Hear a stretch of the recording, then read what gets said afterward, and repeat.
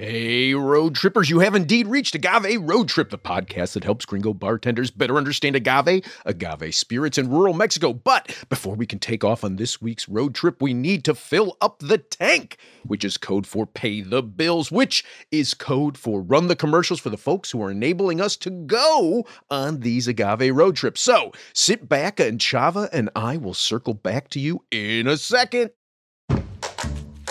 This week on Meat and Three, we're jumping into a world filled with fizz, iridescence, and deliciousness. We're talking about bubbles. It came from the air gas truck. Yeah, no, I never thought about it before that. And I think it's emerged as Boba's tea shops, a site of Asian American youth identity building. We're called the invisible industry because these products you don't really see, but they're around us in every way, every day. Listen to Meat and Three wherever you get your podcasts. Yeah, so no one ever told me I had to keep my distance from the ROTC guys marching in front of me, and they suddenly stop. Oh, hang on. Let me answer these. Sure. Go ahead, Lou. Okay, so these ROTC guys, they're marching with their rifles, and then they start marching backwards and begin hitting my hood and street. Wait, sorry. You got some side hustle interfering with this side hustle, Lou? No, see, friends are texting me all the time now when they're at a bar, asking me which mezcal they should order. But if they're friends of yours, they should know what they want already, no? Well, some do, but for some, ordering mezcal has gotten as complicated as ordering wine. Well, yeah, that does sound intimidating. Right? And ordering great mezcal shouldn't be intimidating. You know that's the tagline for Ojo de Tigre mezcal, right, Lou? I know that Ojo de Tigre is the mezcal for all. Well, that's another one of the taglines, Lou. Maybe it is, Chava, but two agaves are better than one. And Ojo de Tigre is made with both espadín and tobalá. This is so scary. Has Ojo de Tigre taken over your soul? No, but Ojo de Tigre mezcal is taken from the soul and expressed with the hands. Now I'm feeling a little bit intimidating, Lou. How'd we just have a copita full of Ojo de Tigre and pick this up in the morning? Ojo de Tigre mezcal artisanal. It's easy on the land and easy on your wallet. I'm going to unplug you now. If you want to learn more about Ojo de Tigre, visit ojodetigre.mezcal.com. Your mezcal should be as full of character as you are, Ojo de Tigre mezcal artisanal. Light on smoke, full on character.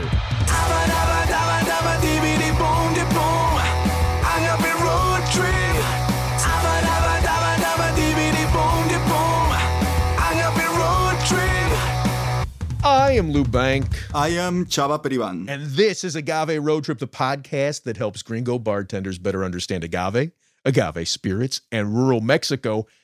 And in particular, helps them understand the process of cooking the agave in a stone-lined earthen oven, which is not the way it is always cooked, but it is one of the ways that they cook the agave to prepare it for fermentation and distillation. Last episode, we went deep on how the wood in that process, in the stone-lined earthen oven, how the wood affects the outcome of the end flavors. Well, yeah, we didn't resolve some of the issues we have about that conversation, but we are not going to talk more about it. The wood theme, it's done.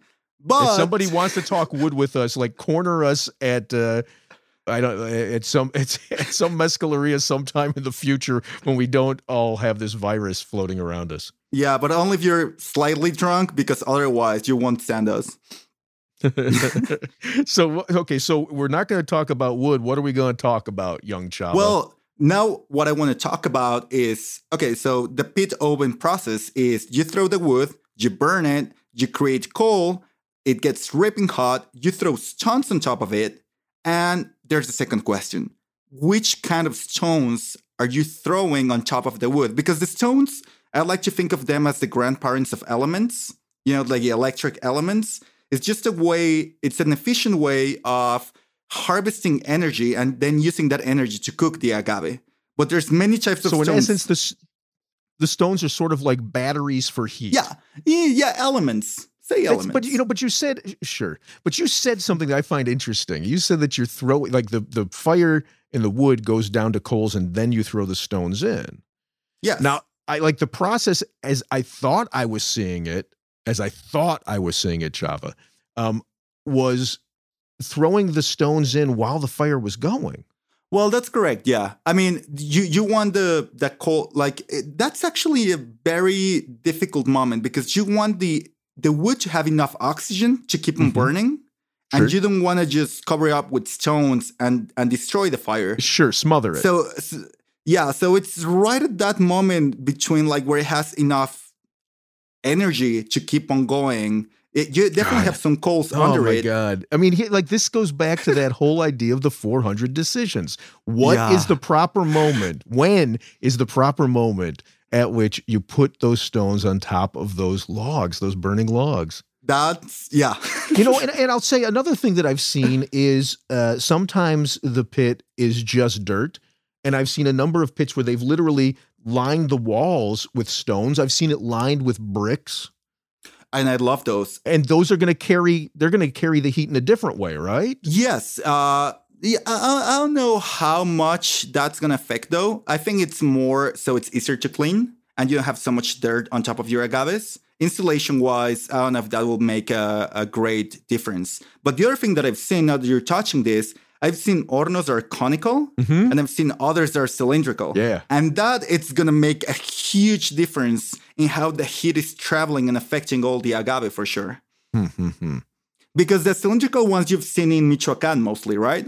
No, I've seen, I hate to say most versus not most, but I've absolutely seen cylindrical ones in the Mixteca region. I've got a great picture. I'll throw that onto the website. I've got a great picture. One of the most beautiful little hornos I'd ever seen. That was and it was so frustrating because the Mescalero wasn't home or wasn't at the Palenque. Probably was home when I saw it. It's just so beautiful.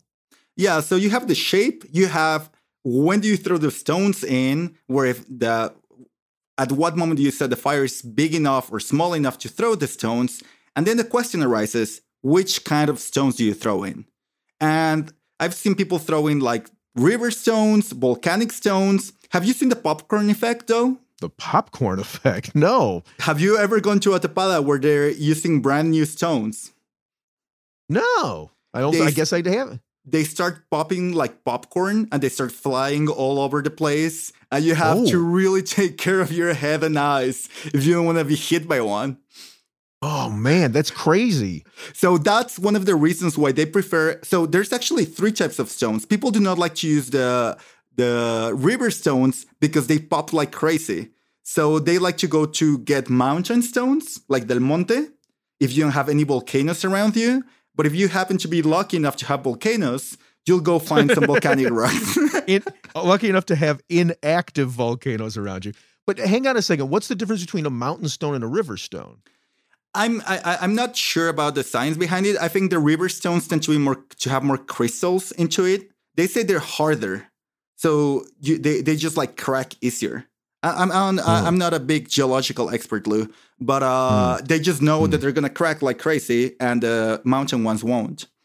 Interesting. Something else as we're talking about this process that I found fascinating is, well, I'm saying a few weeks ago, probably a week ago, but by the time this runs, it'll be months ago. I had an exchange on Instagram with Herman, right, who we quoted in our previous episode about which kinds of wood you use when you're cooking in the horno.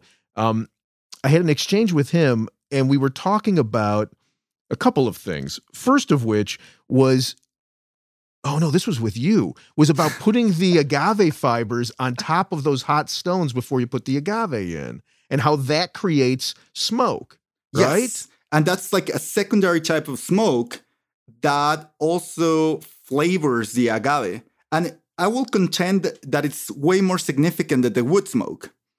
Oh, that's interesting. And I would imagine that much as the different woods impart different flavors, the different kinds of agave fibers, the fibers from different kinds of agave will also impart different smoky flavors. I'm not sure about that one, actually. Like that's extremely interesting, because if that's true, you will be saying that if you go on with my idea of creating pitted mezcal, you can use different agave fibers to create different types of smoky flavors. We should get Lalo to do this for us, to do like different batches, same agave, like everything exactly the same, just different fibers. Oh, that'd be interesting. That'll be awesome. And then, of course, he's going to make me buy 300 liters to pull this all off, but you know, I'll talk with. I have a big family, so if I have all my cousins just buy a liter each, we can go down to like 75 liters at least can be consumed by my family happily. But you know, the point that you brought up that I found so fascinating in the Instagram exchange was that there are places that don't use those fibers as the shield between the agave and the stone. Yeah. Where was it? Well, I thought it was Durango, and that's why we started talking with Germán, but he told us that in Durango, they use the fibers, but he also mentioned something else that's super interesting. He said sometimes they just use plain grass. Oh, yeah. Because the grass is already wet. They use the fiber to protect the piñas, but the fiber has to be wet, otherwise it'll just burn and won't protect anything. So some people, if they don't have, I would think that they use grass when it's the first tapada of the season, and they don't have any agave fibers. Oh, because they don't have fibers left. Oh, that's an interest. I love that theory. That makes so much sense. But okay, so there's one other way of creating a barrier, but there was another one that you brought up in Guerrero. Yes. And that is? Just cold stones. And what Angel, who is the guy that I buy my Sansecan from, told me, it's because in Guerrero, they don't like the smoky flavor. We'll put a link on the website to explain what Sansecan is. But keep going. They don't like the smoky flavor, so they throw these stones on and there's no smoke. This is Future Chava announcing that the Sansecan project doesn't exist anymore. You can still find all the mezcal made by these great maestros under the brand name Aguerrido if you happen to travel to Mexico. But if you are in the USA, you can find it imported by Mal Bien Mezcal. Adiosito.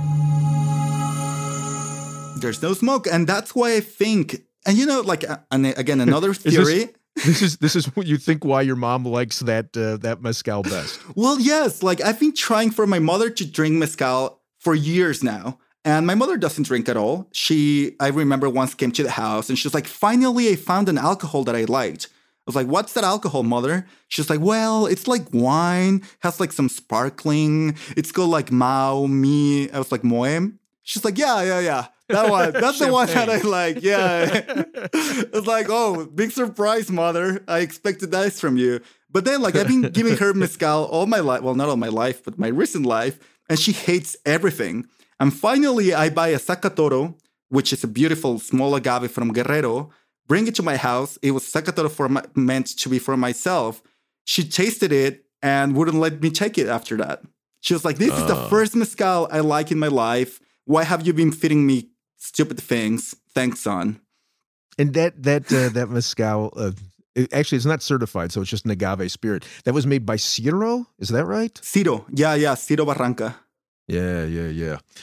Cool. So okay, so there's that piece to it, but then there's also I'm guessing this is not. There's nothing that is universal, but a number of the mezcaleros that you and I know, after they've built this oven, right? So you've got some kind of heat generated by some kind of wood. You've got generally some kind of barrier thrown on top of the rocks that are being heated by the wood. And then you throw in the agave and you build up this massive hill well outside of the earth itself. You cover it generally with something. Maybe it's leaves, maybe it's burlap, maybe it's plastic. And then you cover it with more dirt, right? Wait. But here I want to talk about something else that I think creates a huge effect, which is how did you arrange the agave? Sure. So you have to think of this as architecture, right? Like everybody has a different geometric approach about how to put agaves on top of agaves and fit the most in there. But it's also because you want to expose the most part of the agaves to the most amount of heat so they'll cook properly to whatever you think that means, right? Yeah. Some like it medium rare, some just like it well cooked. Yeah, but you know, it reminds me of that trip we took to Durango where we were at the Venata of Origen Reyes. And they Origen Reyes.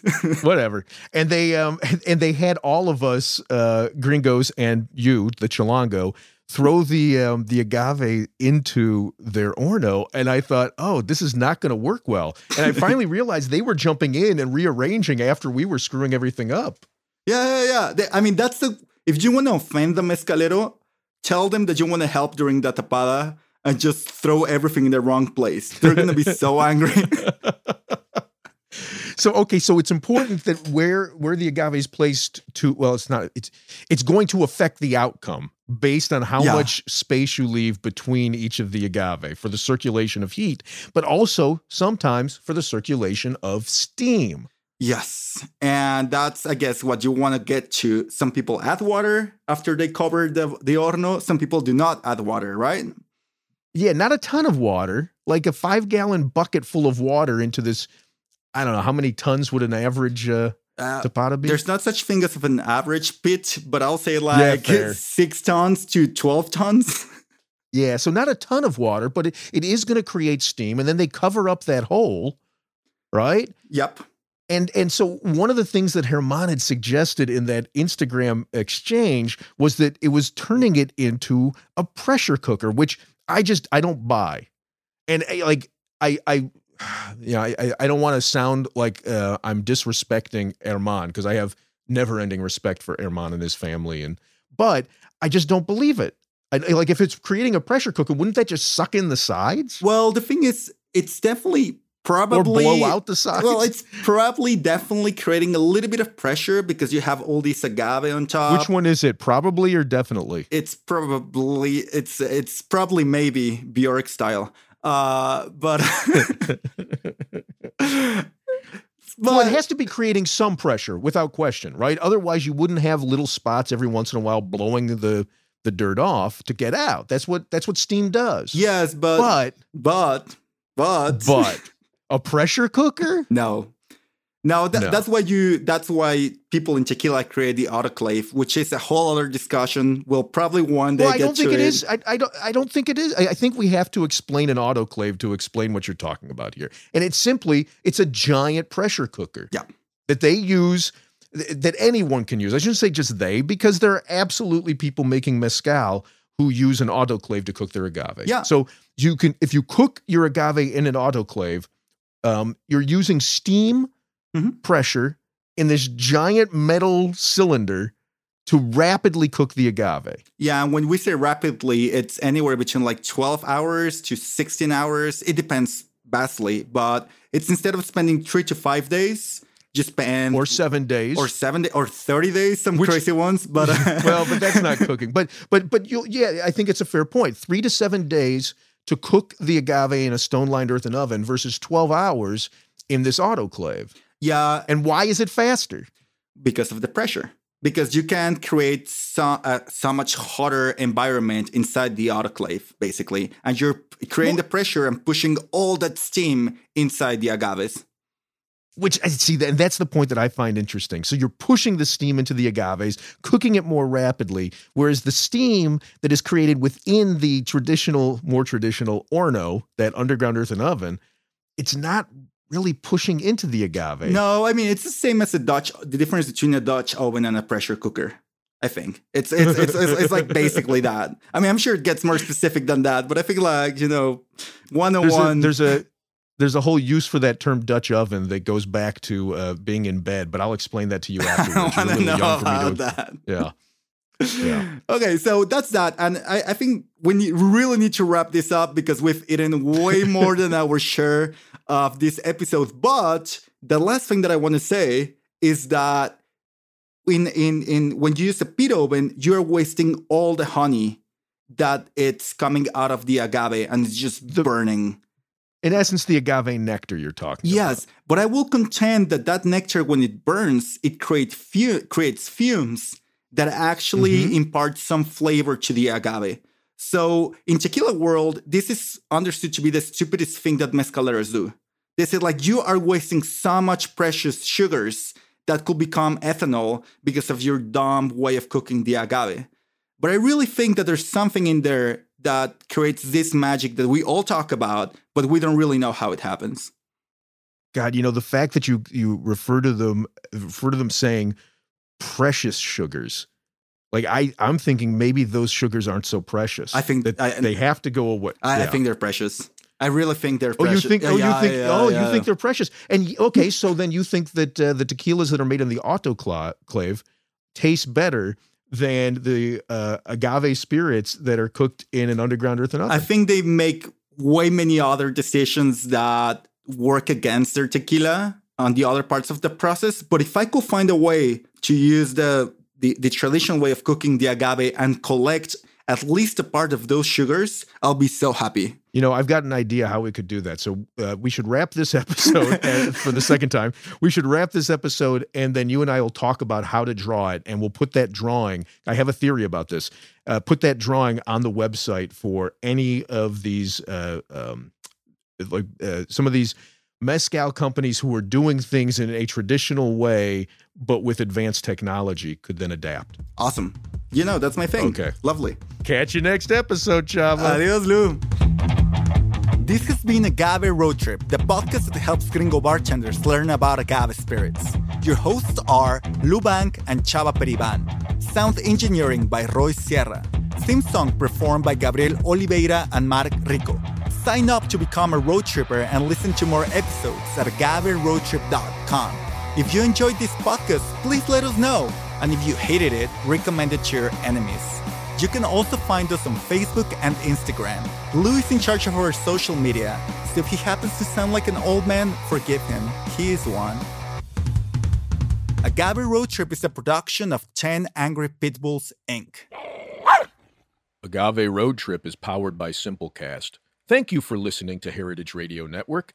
Heritage Radio Network is food radio supported by you. For our freshest content, subscribe to our newsletter. To subscribe to the Heritage Radio Network newsletter, enter your email at the bottom of our website, heritageradionetwork.org. Connect with Heritage Radio Network on Instagram and Twitter at heritage_radio. You can also find Heritage Radio Network at facebook.com/Heritage Radio Network. Heritage Radio Network is a nonprofit organization driving conversations to make the world a better, fairer, more delicious place. Heritage Radio Network couldn't do that without support from listeners like you. Become a part of the food world's most innovative community today. Subscribe to the shows you like, tell your friends, and please join the Heritage Radio Network family by becoming a member. To become a member of the Heritage Radio Network, click on the beating heart at the top right of our homepage. Heritage Radio Network can become addictive. Programming you here on Heritage Radio Network can drive you to eat, drink, and listen to more programming on Heritage Radio Network. If it drives you to drink, please do not drink and drive. Drink responsibly. Eat responsibly too, and listen to Heritage Radio Network responsibly. To listen to Heritage Radio Network responsibly, wear protective earbuds. While wearing protective earbuds, do not drive or walk. Sit in a comfortable chair. If that comfortable chair has a hard seat, please remember to get up and stretch every 30 minutes. If you get up and stretch every 30 minutes, do not stretch beyond your abilities. Stay within your defined stretching capacity and consult a doctor who specializes in stretching. If you do not have a doctor, listen to all the shows on the Heritage Radio Network. There has to be at least one doctor among the Heritage Radio Network podcast hosts. Thanks for listening. Agave Road Trip out.